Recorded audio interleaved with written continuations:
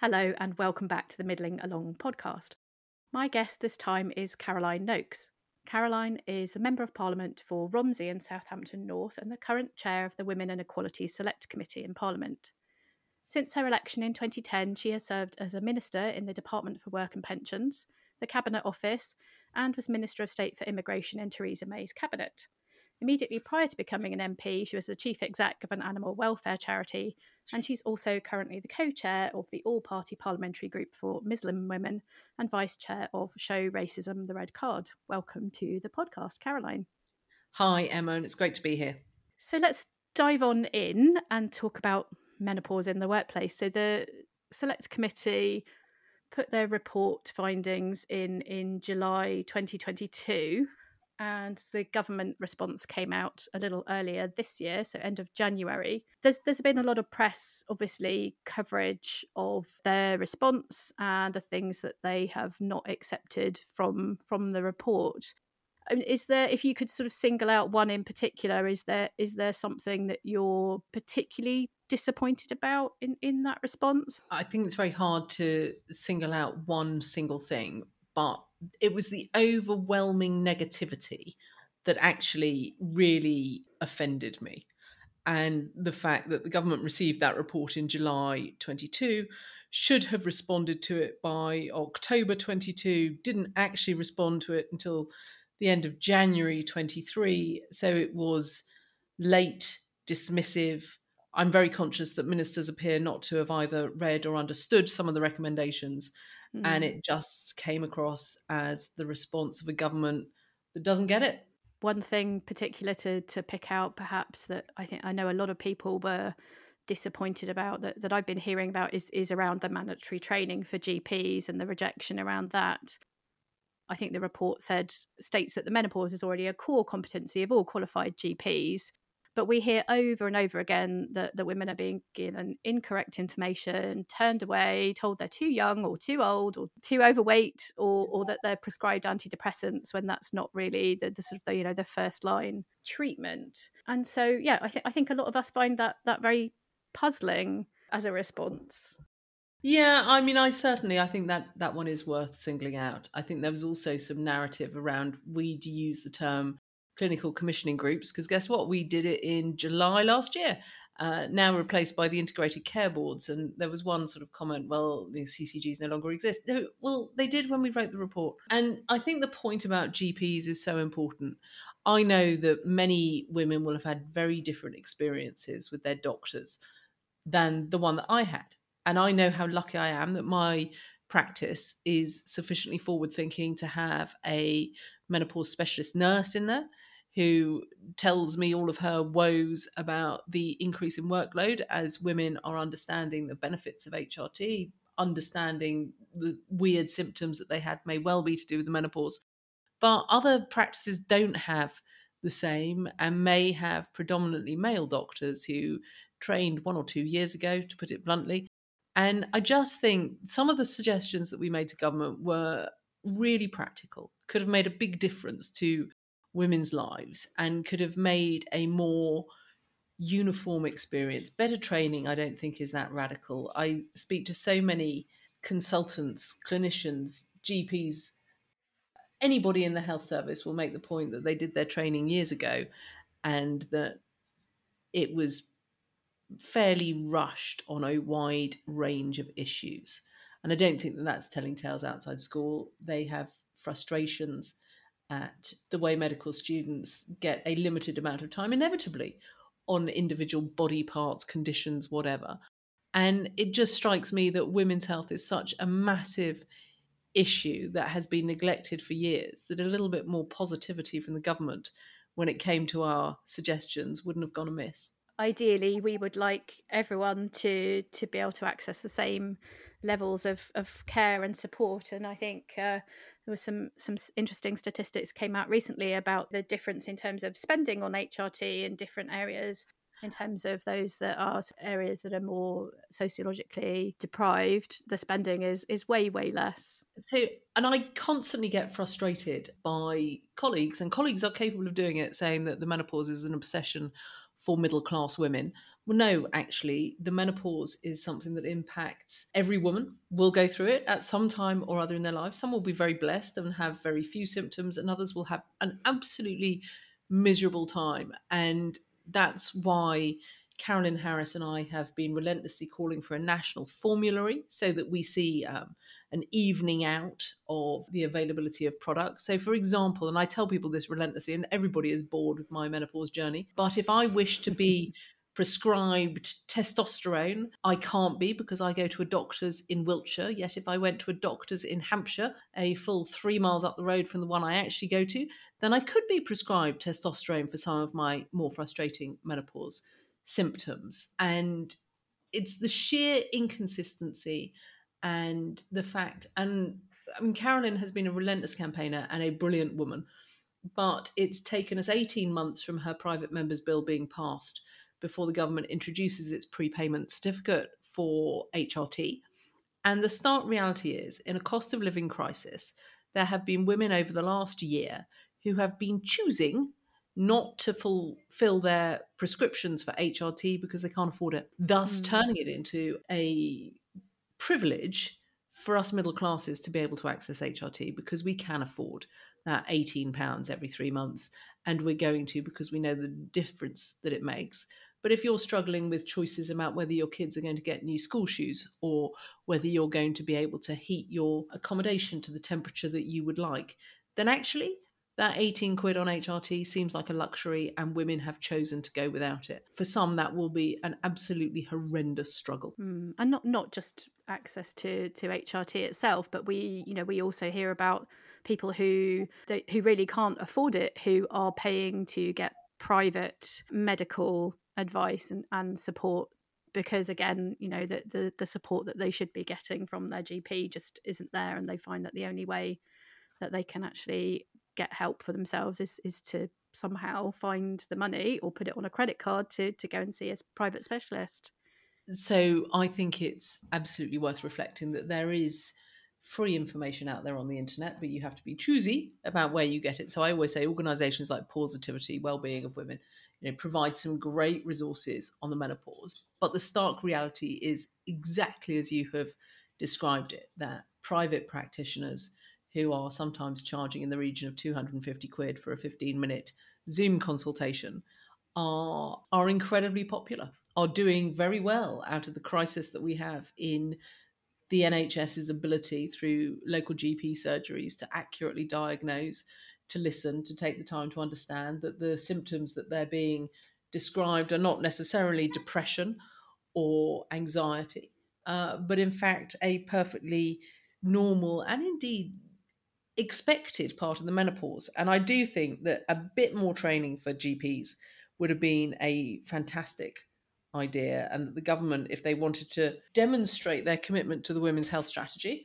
might have positively championed it. So one of my recent guests on here actually was Sarah Graham, who wrote Rebel Bodies about the gender health gap. I don't know if you've had a chance to read it yet. It's an excellent book. So we were inquiring on Instagram whether we could actually put a copy on the desk of Steve Barclay, the Secretary of State for Health and Social Care. So I don't know how easy it is to to slip that into their in tray, but I would very happily buy him a copy.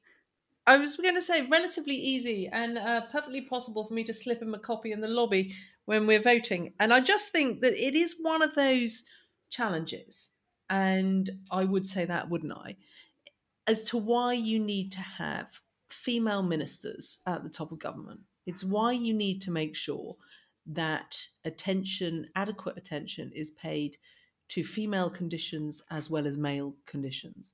It's why I get very nervous that the women's health strategy becomes a paper document and not a living, breathing plan as to how you iron out some of those health inequalities that undoubtedly exist. And maybe I shouldn't look at everything through a gendered lens, but I just think it is so crucially important that we make sure that the experience of women through a whole range of health conditions is is listened to and is understood and acted upon. The funding clearly needs to be there. It's all very nice to say, well, we'd like, we aim to do this and our goal is to do that. But if there's no funding at the end of the day to actually put weight behind that, that's all just hopes and dreams and not concrete accountability. And I think what is very interesting is the appointment of Dame Leslie Regan, who I think is an absolute legend as Women's Health Ambassador.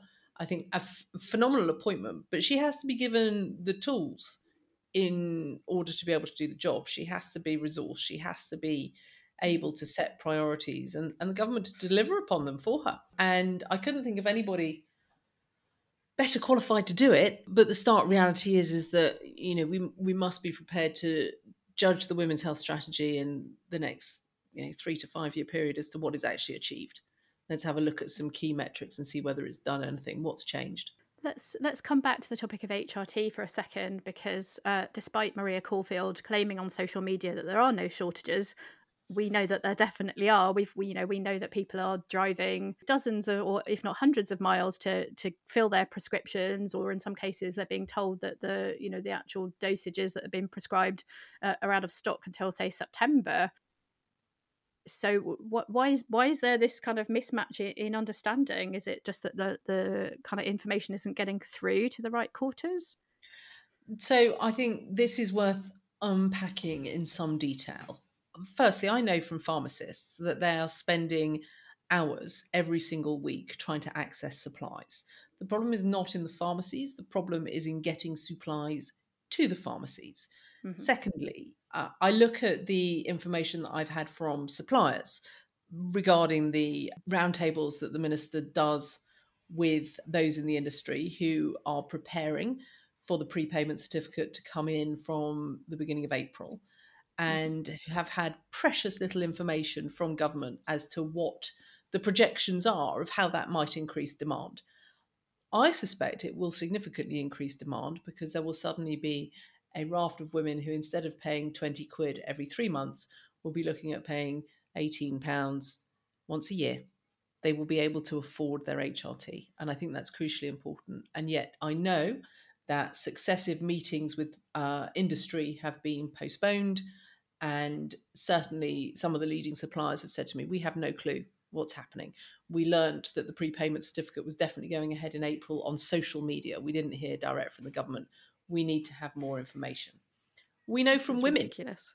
Well, it is ridiculous, absolutely ridiculous. If you're going to introduce a significant change like that, which may hugely impact demand, hugely see an increase in demand, you have to be ready for it. Or we're back to where we were this time last year with the serious shortage protocols. We've all got our £18 prepayment certificate. We're waiving it at the pharmacist, but we can't have the drugs. This is to put it delicately, a suboptimal position to be in. So my one message to Maria Caulfield, talk to industry, talk to them about how they're increasing supply, give them whatever information you have about the projected increase in demand, because they need to have some sort of certainty as to what they can expect to be dealing with.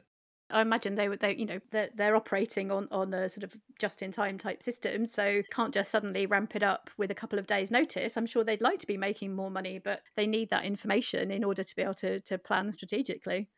And the stark reality of the suppliers is that these are private businesses. They can see that an increase in demand is coming.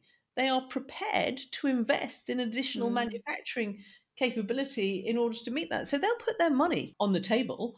However, they need to know to what extent. They need to know timescales. And as you say, you cannot switch on manufacturing overnight. And so that makes me very frustrated that there hasn't been better dialogue between the Department of Health and Social Care and industry. I think what we know from women, and we saw last year, I think it was in the region of 13 products affected by the serious shortage protocols.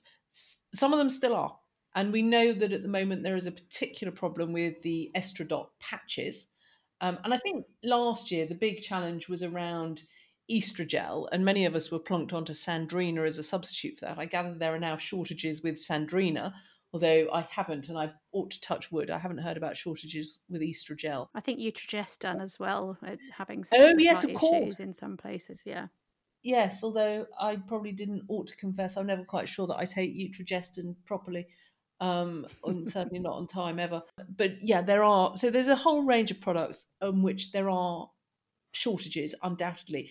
But I'm really only hearing that anecdotally from women. And certainly the message from the government is there are no shortages, but pharmacists tell us that there are shortages. And you sort of go around in this endless circle of, well, look, I want my constituents, and indeed 51% of the population, to know that they can be confident about getting access to the drugs that they need as and when that they need them. And at the moment, I simply don't feel that we're in that situation. The HRT czar, Maddie McTurnan, sure, she was great, but she was only on the job for a few months before she was sent back to vaccines. And we know that the menopause task force has not met very often.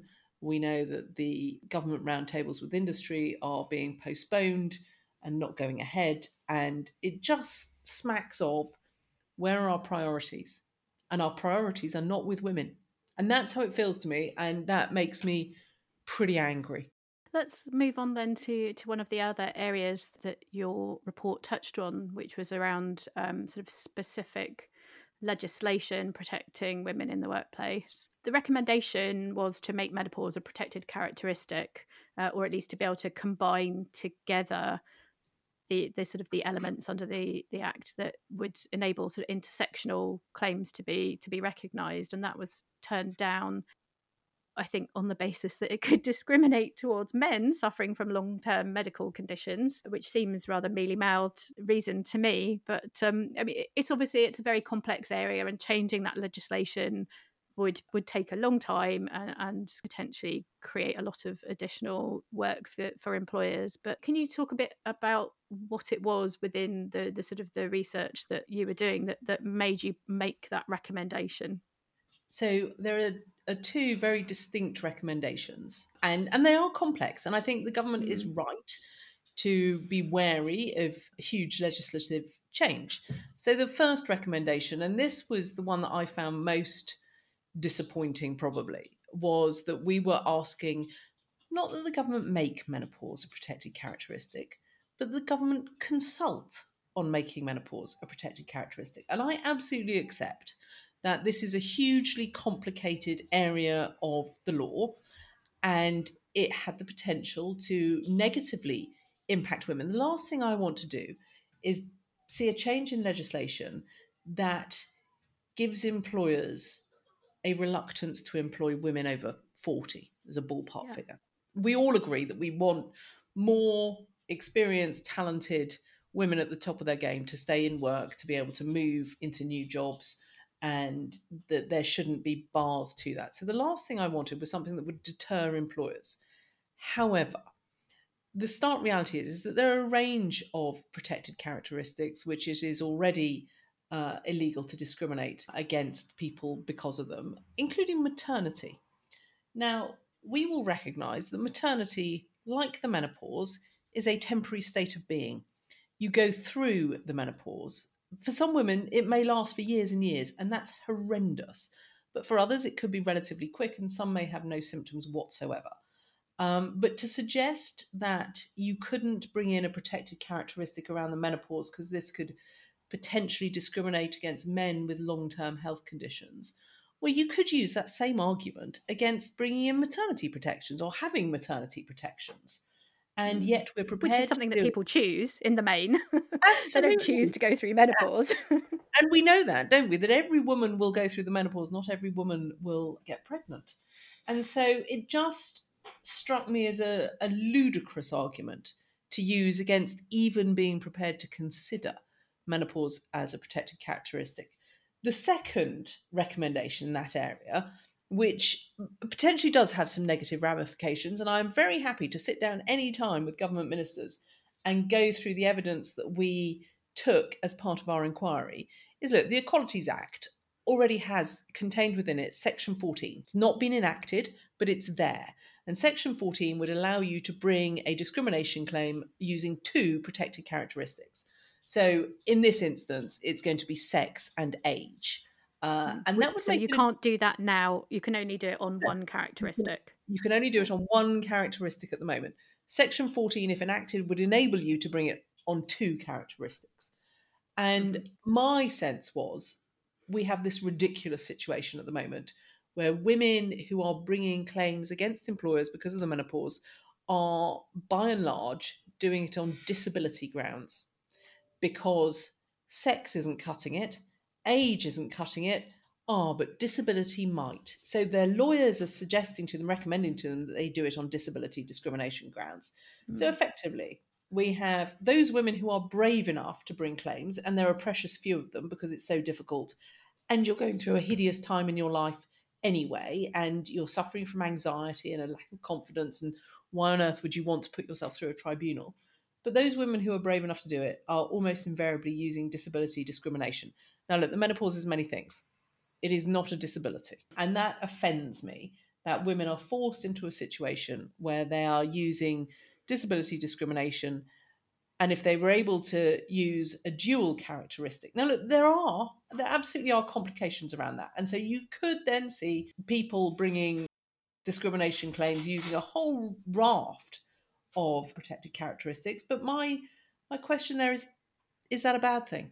Is it a bad thing that somebody can bring a claim against their employer because they were discriminated against because they were, for example, both black and gay?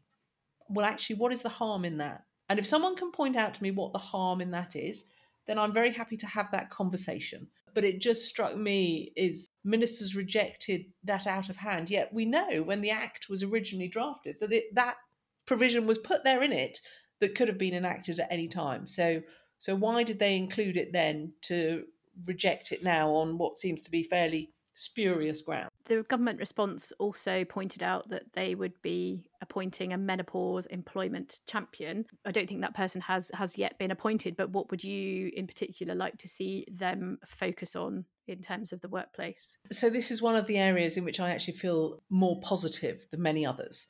And that's largely being driven by Mims Davis, a minister at the DWP, who gets this. But what I want to see a menopause workplace champion. So look, there's a whole raft of recommendations that were not accepted that actually any menopause ambassador, workplace ambassador could champion themselves.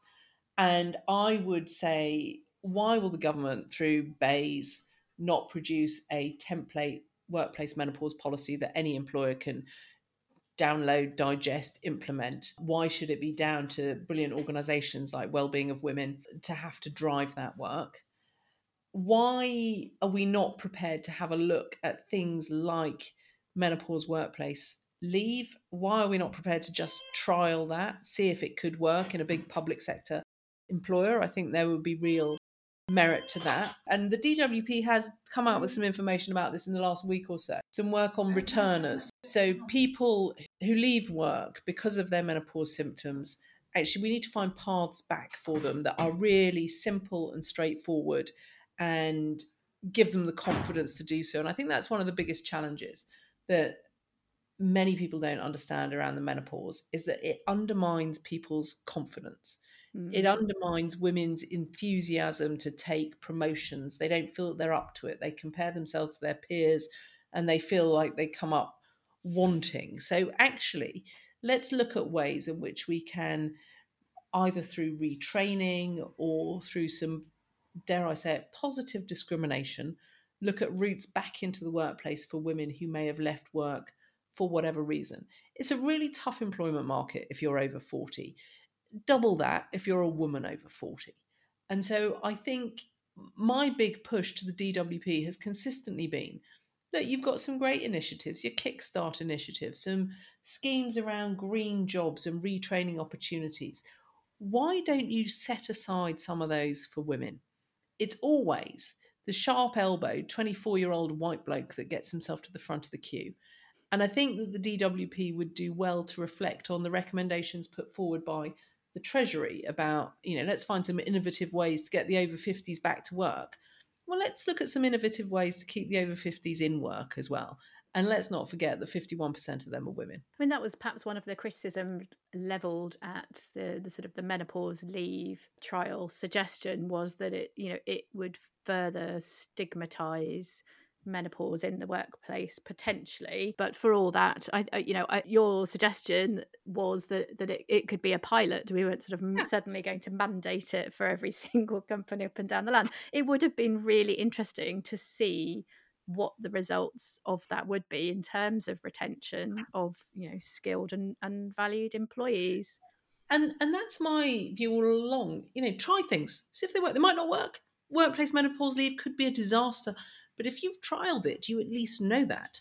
And I think there are a sort of a range of perspectives on that. And I saw the minister in a WhatsApp group make a comment along the lines of, I don't want women to have to leave work because of the menopause.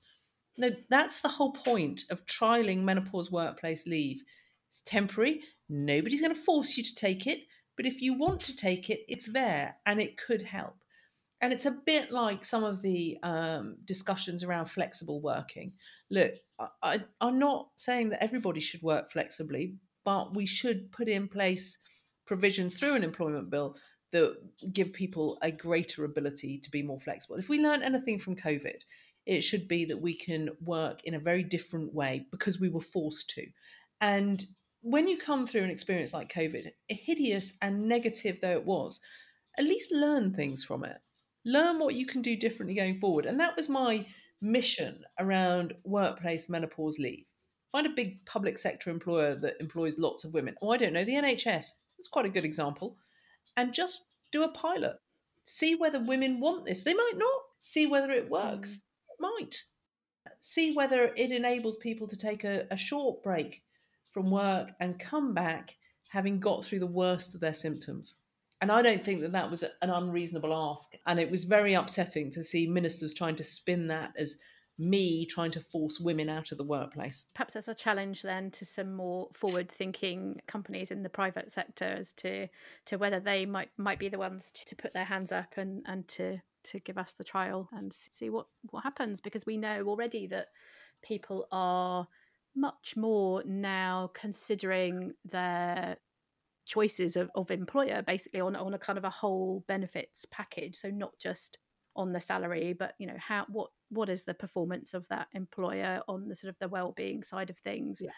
Are they just paying lip service to things like supporting people of menopause or age, or are they actually doing stuff that is going to make a real difference to people? So yeah, I would hope anyway that in the same way that we've seen companies embrace training in the workplace and policies, that they might well go that sort of next step on and trial some kind of pilot like this. Well, I hope so. And I think some of the interesting work that I've done over the course of the last year has involved some really unexpected employers who you wouldn't think would be embracing their workplace menopause policy. I think the highlight for me was going off to Milton Keynes and talking to Scania, the truck manufacturer, and really enlightened and really positive. And their MD came and sat in on a session I did with their female employees. And he said to me at the end, he said, it matters to me that I'm seen to be leading from the front and that I'm seen to be supporting my female workforce. We could do with some government ministers taking that same view. Fantastic. And also, but it impacts on male and non-binary employees as well. It's not just women in the workplace. We hear a lot of talk about bringing your whole self to work, right? If your spouse is having a really, really tough menopause and your relationship is suffering as a result of that, then even if they're not in that workplace with you, you're still bringing all of that emotional baggage and potentially sort of disruption into your workplace. So I think more and more we're seeing companies recognize that men really want to learn about this too. And I've been struck as to how many men want to have the conversation with me. And as I say, every man has a partner, a mother, a sister, an employer, an employee, a colleague. And it's important that they learn about it. It's crucial that we should be teaching it better in schools. And instead of fixating on teaching teenage girls how not to get pregnant, also tell them that there will come a time in your life when you can't anymore. And how are you going to deal with that? Well, certainly, yeah. I think in the work that I've been doing, it's very often a surprise to people, the amount of people who will go into early menopause, for example. And I think we kind of blithely go through life trying very hard not to get pregnant at sometimes and trying very hard to get pregnant at other times. And then we don't necessarily think that early menopause might be something that could happen to us. And sadly, for sort of 1 in 100, that is exactly what will happen. And I think for them in particular, that can be even harder to access the right support, the right information. And so, yeah, the more that we can do to raise awareness so that people can sort of spot the early warning signs or whatever, or kind of join the dots in terms of what's going on for them health-wise, the better. And it's something that I always make sure that I do, and I'm perhaps not great at it, is that when we talk about the menopause, almost invariably I lapse into talking about the over 40s, the over 50s. And over the course of the last couple of years, it's the women in their 20s and 30s who've gone through early menopause who have had the most heartbreaking stories and have found it hardest to be correctly diagnosed, to get the support that they need, because people look at them and go, no, it can't be that, you're only 29. Well, it can be. And that's the stark truth, is that we, and I hate to load it all onto women, but actually we as women don't even have conversations about menopause. So when it creeps up on us, we don't know what to expect, because you know what, we've not talked to our friends about it. And part of it has to be about making it normal to have the conversation, making absolutely normal. And a lot of us go through huge stages of denial. We don't want to talk about it because that means I'm old, that means I'm aging, and I'm indestructible and I do not age. And the stark reality is that in order to break down the stigma and the taboo, you have to be prepared to talk about it. You have to be willing to put your symptoms out there, so that maybe one other woman goes, oh, hang on a minute, that could just be it. I mean, all of my staff have to listen to me endlessly talking about itchy legs. And so when one of them said to me, I'm really itching, and I went, that's it. And she went, yes, well, I did wonder if it might be, because, all I ever hear you do is talk about itchy legs. But that's the stark reality. Is that it wasn't until I was on some sort of Zoom conference with a bunch of menopausal women and somebody started talking about itchy legs, I went, oh God, that I have that. And then sent a text message to Leslie Regan. I mean, I'm lucky I have privileged access, and go, is itchy legs a symptom of the perks menopause? of the job. Absolutely perks of the job. And she came back to me and said, yes, Caroline, it is. Well, Caroline, thank you so much for taking time out of your busy schedule. Where next for the menopause conversation, as far as you're concerned? Will you still be very much involved? Yeah, I've loved my work on the menopause. It's given me a massive support group of the most incredible women that I've ever met, and I feel like we haven't made progress. And maybe that's a bit unfair, because there's now over 2,000 companies signed up to the Wellbeing of Women Workplace Menopause Pledge. The taboos are slowly coming down. We're beginning to talk about it more. There is wider understanding, but for me, it feels like a job undone, not finished. Yeah. And change takes time. Yeah, but I'm a 50-year-old woman in a hurry, and I find that really frustrating. I don't have any patience anymore. And so we're not going to go away on this. And certainly there will be ministers summoned back in front of my committee to account for their views, and a long way to go yet. Well, between the menopause warriors inside Parliament and the menopause warriors outside, as you say, we've still got work to do. So thank you for all that you've been doing with your good colleagues on the committee. You've been listening to the Middling Along podcast. Do remember to subscribe to be notified when our next episode is live. And why not visit the blog at www.middlingalong.com to sign up to my newsletter as well. I do hope you enjoyed listening today. If you did, I'd be really grateful if you would consider leaving a short review, as that helps people find the podcast and helps get it noticed. Hope you can join us next time. Goodbye for now.